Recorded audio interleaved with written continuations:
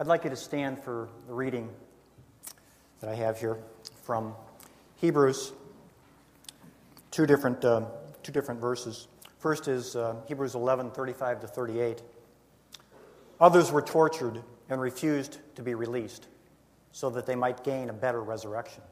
Some faced jeers and flogging, while still others were chained and put in prison. They were stoned, they were sawed in two, they were put to death by the sword. They went about in sheepskins and goatskins, destitute, persecuted, and mistreated. The world was not worthy of them. And then Hebrews 13:3, which is the signature verse of the Voice of the Martyrs.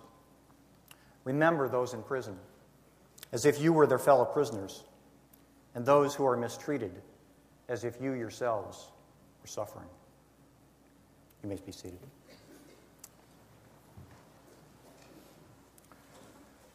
Well, I'm here to disturb you, and I'm here to shake you out of the complacency of living in this country with its wonderful freedoms.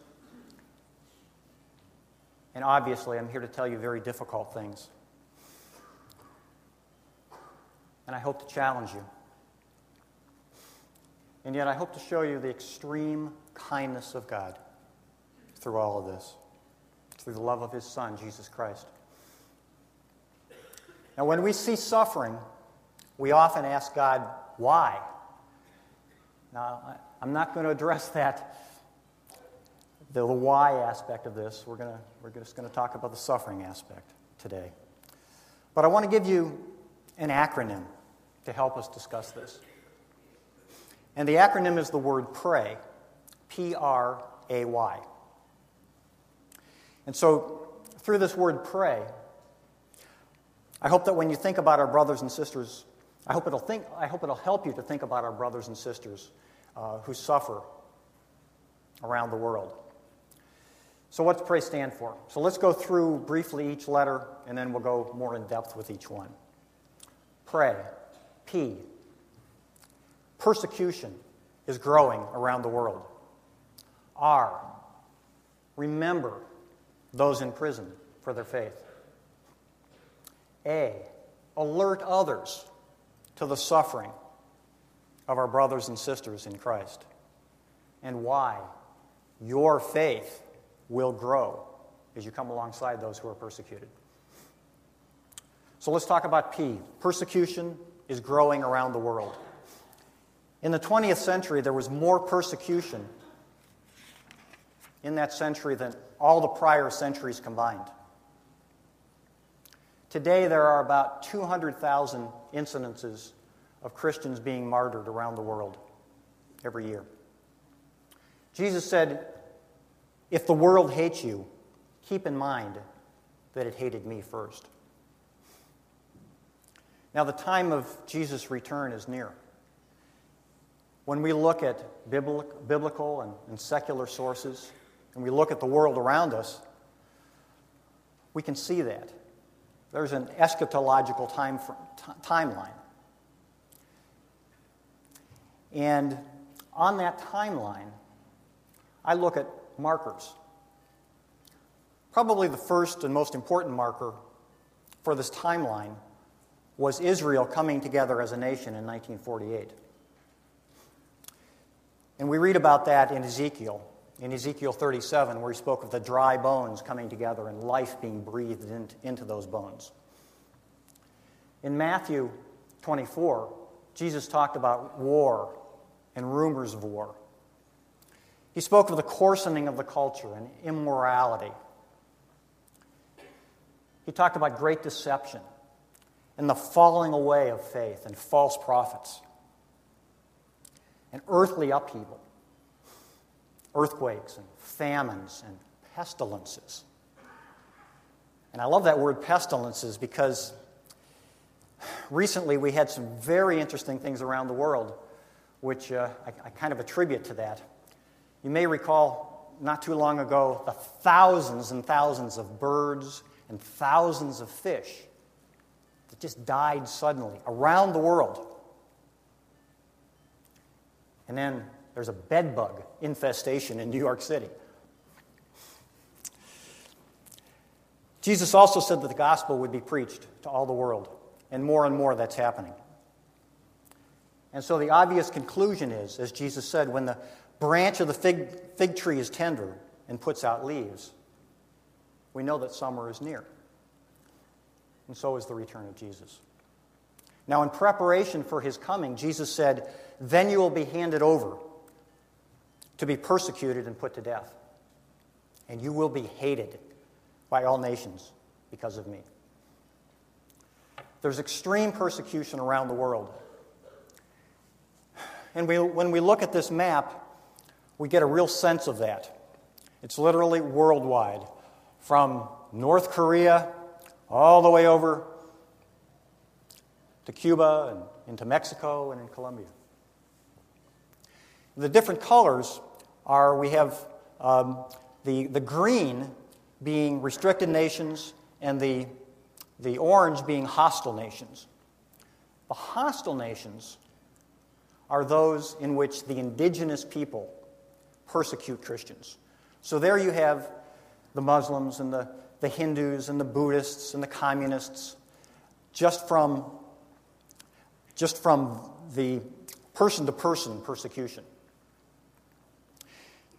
Restricted nations, of which you can see there are many, many more, are those in which governments have specific laws against Christianity. They ban Bibles and other Christian literature. They ban house churches. They come and disrupt services. They burn the churches down. They uproot the people, burn their homes, dispossess them, and they have a death penalty for converting from being a Muslim, for instance, to a Christian. There's the death penalty. Owning a Bible is forbidden. All of this. Now, the persecution is worldwide, and yet the epicenter of all of this is Israel. The Bible speaks of Israel, of it being a cup, and that cup is, it's really the surrounding nations for Israel. So that's really where all the action is and will be.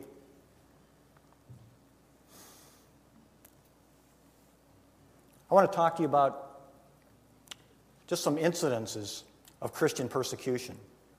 Now, all of these that I'm going to relate took place in Egypt, and they come from the Voice of the Martyrs newsletter. And I'll mention that a little bit more later, but Voice of the Martyrs, VOM, puts out a monthly newsletter, and you can subscribe to that. There's a resource table in the back, and I strongly encourage you to sign up and take the newsletters. They've got plenty. They've got 2 different ones. Both of them actually have paper inserts, prayer maps like this, kind of. And so I strongly urge you to take those and just start reading about this. But in one incident, there was a young woman by the name of Hoda, and she converted to Christianity. And when her parents learned of her conversion, they locked her in her room for 2 years. And the only exposure that she had to the outside world was through she had a shortwave radio, and she heard Christian programming. Now, during that time, there was a secret convert by the name of Nasir who learned of her plight and determined to marry her. And so during that 2 years, he raised money, and Hoda's parents thought that Nasir was a Muslim, and they thought that he was the perfect husband for their infidel daughter. Well, when she was released, they were married, and the two have been constantly harassed since then. They've been evicted from various apartments 13 times. They've been mocked by their neighbors, betrayed by their friends, and yet they continue to evangelize, to witness for their faith. And this is what we'll see as a strong, strong thread throughout all this. People who are persecuted for their faith stand boldly for Christ. They witness.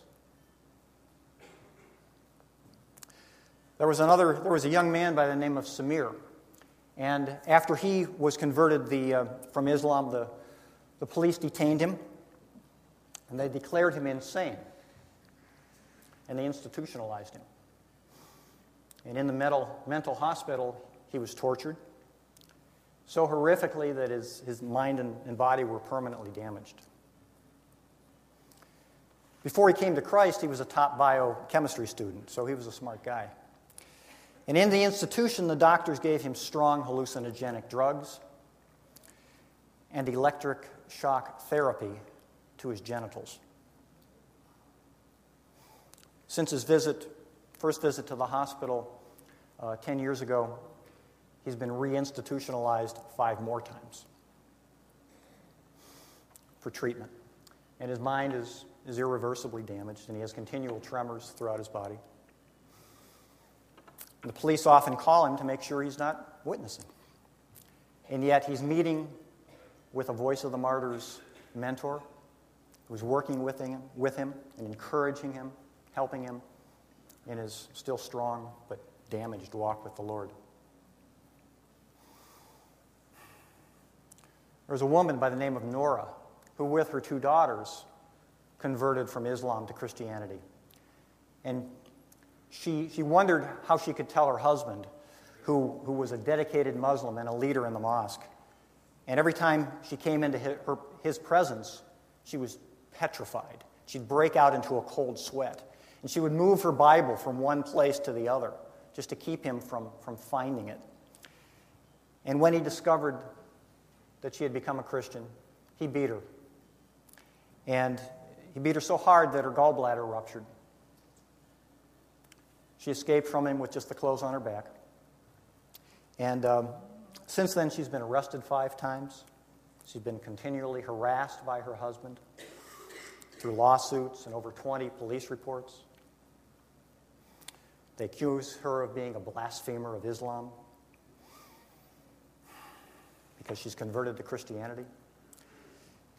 Now she's remarried to a Christian, and together they go out and evangelize every chance they get.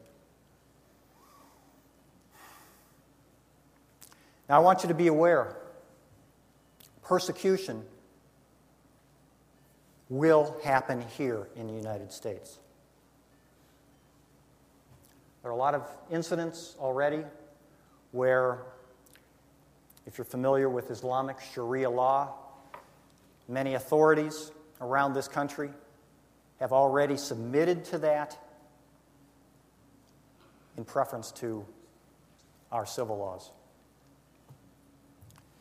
And as this persecution grows in our country, which it will, Christianity is going to become even more and more despised.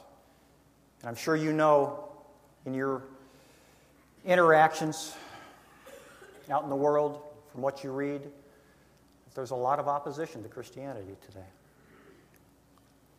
Well, as this persecution grows, Christ followers will need to make some hard decisions. You will need to make some hard decisions. Will you go with the flow? Or will you stand boldly for Christ?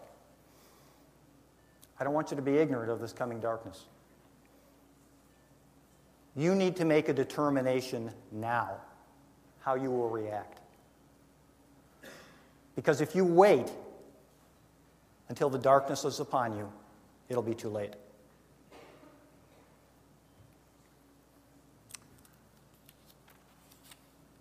The letter R. Remember those in prison for their faith. Persecution is typically reported as human rights abuses in the United States. And, you know, when we read about this stuff, it's far away, it's alien, we don't relate to it. And when we hear these reports of persecution, we just kind of turn away because it's just too awful for us to comprehend. Our attitude is it happens to others, and I feel badly about this, and it bothers me, but I don't want to know anymore. Well, my prayer is that the Holy Spirit will change any shadow of apathy in your hearts about the suffering of others who stand boldly for Christ. And this is the first step, hearing someone like me speak of the persecuted church, the suffering of others. So how should we remember the suffering church? And why should we? Well, we'll talk about the why a little bit later in the why of pray. But remembering the persecuted church is actually pretty easy, but it does take an effort. Now, when I first became aware of martyrs, I was in a small group, and just the subject came up somehow, and it just intrigued me. And so I started searching out more information about that. And the Lord rewarded my diligence. And so I learned of the Voice of the Martyrs and another organization called Open Doors, which also ministers to the persecuted church. And so I started taking advantage of the resources. And again, one of them was this newsletter. So again, there's a sign-up sheet there. I just strongly recommend and urge you to sign up for this. And again, we've got plenty. You can take one of each of the two newsletters that are out there if you'd like. There are other resources. Voice of the Martyrs, VOM, has a website, persecution.com. It's www.persecution.com. And at that website, you can sign up for weekly email prayer alerts to learn what's going on, Christians being persecuted around the world, and use that as a springboard for prayer. You can come alongside our suffering brothers and sisters in a lot of different ways. One way is, these are action packs. You can get these from VOM. You can fill them with clothes and blankets. In every one, a New Testament or other Christian material goes in, toiletries. These are sent to, they have to go to Bartlesville, Oklahoma, which is VOM's headquarters. They're vacuum packed. And then they're sent to targeted areas for Christians who have suffered. On the website, you can also write letters of encouragement to those who are imprisoned. And the software actually translates into those languages. And I can't tell you how encouraged people in prison are, who are imprisoned for their faith, when they get letters from people all over the world. You can also write letters to governmental authorities. And this is very powerful because it lets those governments know that the world is watching. And through that effort, many Christians have been released early from their sentences. We also have a new curriculum for children for Vacation Bible School. And so you can help your children to know through this mechanism of the plight of their brothers and sisters in Christ around the world who suffer. Now, one of the things I do is I read a lot. And one of the books that I love in this is Jesus Freaks, and the other is Extreme Devotion. I have both of those back there. And you can also order them from Voice of the Martyrs. Also Fox's Book of Martyrs. But these have little stories, little vignettes, 1 or 2 pages, that you can read as part of your daily devotional. And just get steeped in the history of people who have suffered. And in doing this, God just works in your heart. He just does. And you just grow to have such a heart for them.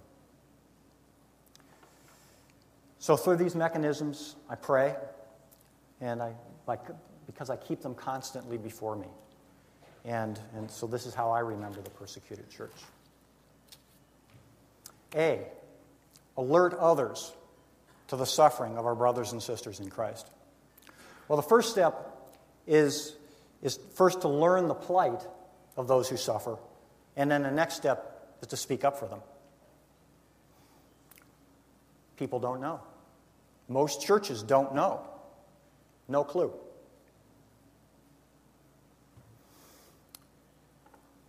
There's a ministry that VOM has that within your church, one or more people could be a part of. It's called Be a Voice Network.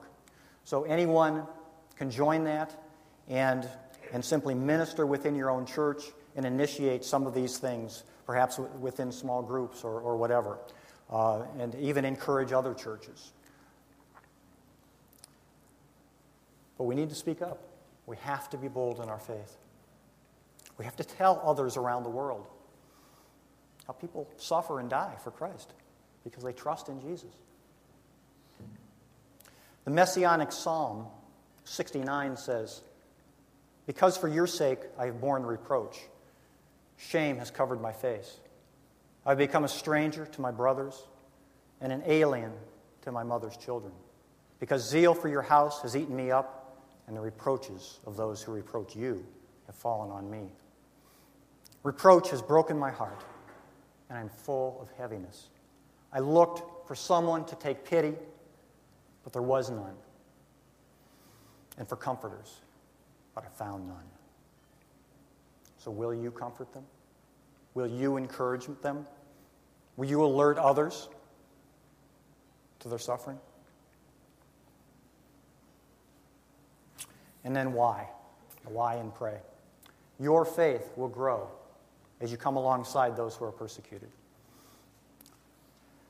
You can't be a strong voice for the persecuted church unless your faith is strong. So the question is, how can we grow in our faith? What enables the persecuted and those who suffer to stand up and to be bold? Now, this is one of the most important aspects of faith that you're ever going to hear. The cornerstone of strong faith is repentance. The cornerstone of strong faith is repentance. The first message in the gospel that we see that John the Baptist preached and Jesus preached was repent, for the kingdom of God is near. Repent, for the kingdom of God is near. Martyrs for Christ understand their grievous sin before God. They experience deep, godly sorrow, and they identify with Christ and his suffering. Remember the video. What did Sarah say? She identified with his suffering because of the blood that she shed. Now, repentance comes from the heart. And true repentance creates a deep faith and an infilling of the Holy Spirit. And he gives us his power and his authority. To repent is to acknowledge your sin before God. It means to ask for forgiveness. And it requires us to turn from our sin and to no longer do it. Now, perhaps your pastor has spoken about the root of the word repentance. It comes from the Greek word metanoia. Meta meaning change, and noia meaning mind. So repentance means for you to change your mind. You're going to change your mind about sin, turn away from it, and no longer do it. Now, our problem is we don't understand the personal nature of our sin. We don't understand how fallen we are. We read in Romans where Paul said, "For all have sinned and fallen short of the glory of God." And we say, yeah, that's right. But I'm a good person. I'm not as bad as him. or her, right? And I dare say that if you were to go out on the street and ask 10 people, are you a good person? At least 9 out of 10, if not 10 out of 10, would say, yeah, I'm a good person. I know that God will forgive my sins, if they even believe in God. We forget that Paul also wrote in Romans 3, as it is written, there is no one righteous, not even one. There's no one who understands, no one who seeks God. All have turned away. They have together become worthless. There is no one who does good, not even one. Their throats are open graves. Their tongues practice deceit. The poison of vipers is on their lips. Their mouths are full of cursing and bitterness. Their feet are swift to shed blood. Ruin and misery mark their ways. And the way of peace they do not know. There is no fear of God before their eyes. It's quite an indictment, isn't it? And I can honestly say, that's me. The Bible says, examine yourself. Now, as I said, our attitude is we're okay because we see ourselves as good. And yet that's not how God sees us. And that's why he gave us the Ten Commandments, the law of Moses. Paul says that the law gives us a knowledge of sin. That the law was given to us to act as a schoolmaster, a tutor, as a mirror for us to look at our sinful nature, to bring us this awareness of our sins, and to shut our mouths against the self-justification that we always do.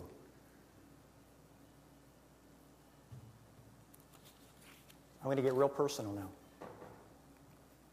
I want each of you to examine yourselves in the light of the Ten Commandments. And you'll see how you break God's law every day. So here's a question for you. Have you ever lied? Even one little white lie. What does that make you? A liar, right? Revelation 21:8 says, all liars will have their part in the lake of fire. Have you ever stolen anything? Even just a little penny? What would you call me if I stole something? A thief, right? Have you ever used God's name as a filthy 4-letter curse word? This is a very serious crime in God's eyes. He reveres his name. And what do? We trample it. It's called blasphemy. Have you ever simply looked at lust with someone? Jesus said, if you look at lust with someone, you've already committed adultery with that person in your heart. Now, we've only talked about 4 of the 10 Commandments. If you were to be judged by God's standards, would you be innocent or would you be guilty? Heaven or hell? If you don't know Jesus Christ as your personal Savior, this should concern you.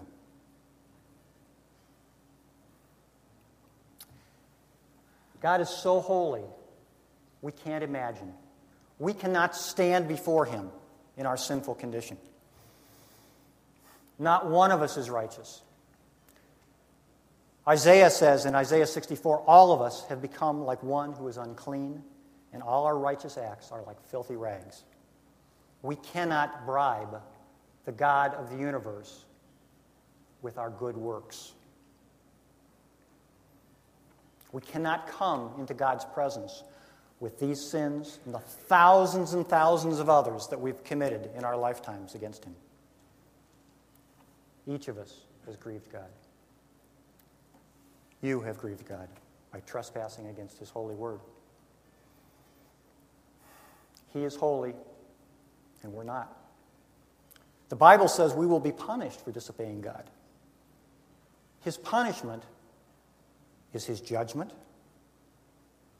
His wrath, and an eternal torment in hell.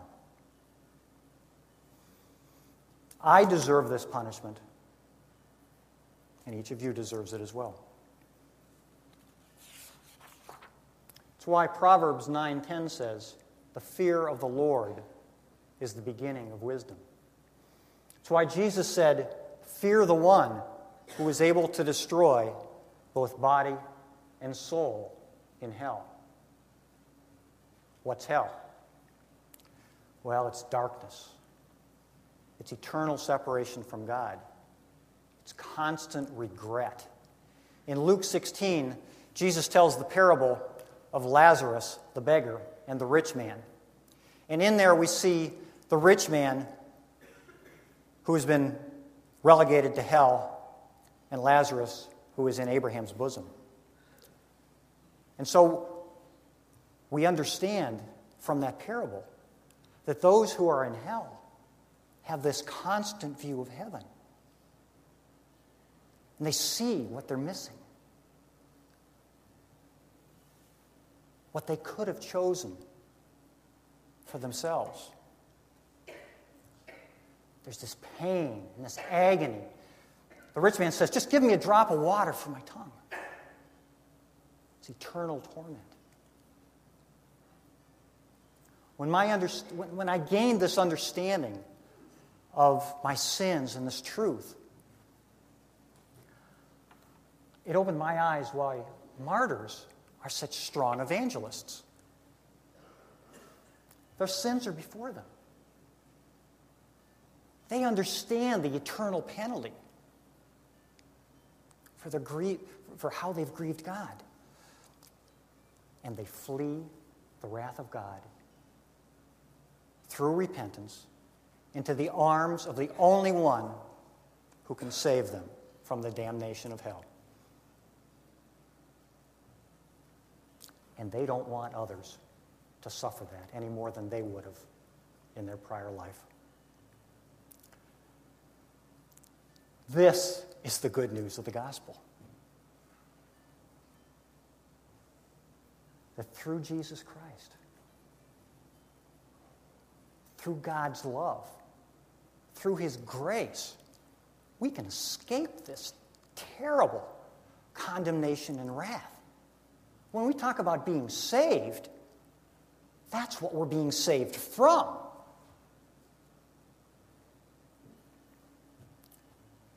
Right after Paul wrote in Romans, "For all have sinned and fallen short of the glory of God," he also then wrote, "Being justified freely by His grace, through the redemption that is in Christ Jesus, whom God has set forth to be a propitiation," in other words, our substitute, "through faith in His blood, to declare His righteousness for the remission of sins that are past through the forbearance of God."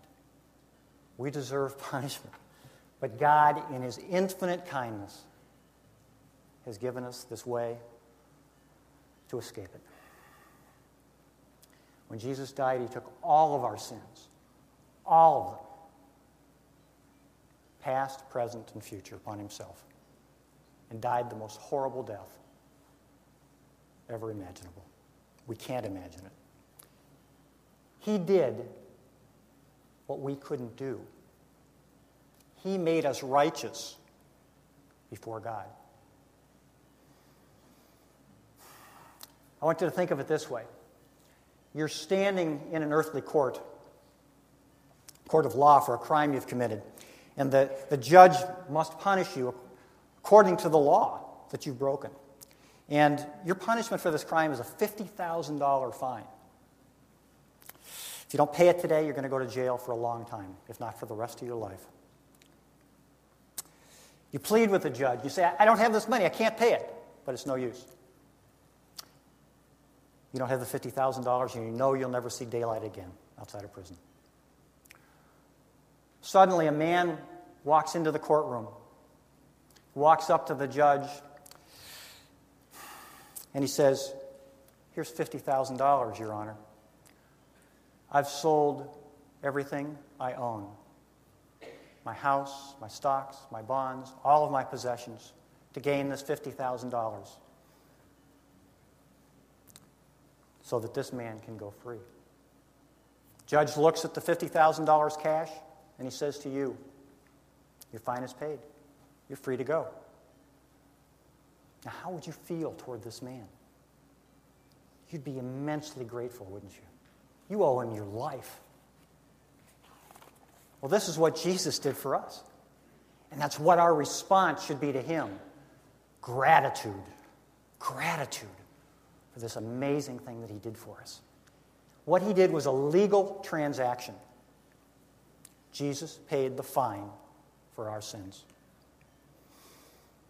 Now, there's a caveat here. God's forgiveness of our sins doesn't happen without the appropriate response from us. God's grace is not cheap, and it shouldn't be, because it cost him the highest sacrifice. And it demands that we purposefully turn to him through repentance and then place our trust, our complete trust in Jesus Christ. What he gave us was a gift. But you know, if somebody hands you a gift, it's pretty useless unless you actually take it and open it. Well, our acceptance of the gift from God is repentance and yielding to our Savior. We have to yield to God in complete surrender. We have to be purposeful. But we can't do all this ourselves. We can't walk in righteousness ourselves. And so God, when we, from the heart, repent and put our trust in Jesus, he sends his Holy Spirit to live inside us. And then we become born again. He seals the deal for us, and he helps us to walk as we couldn't do so ourselves.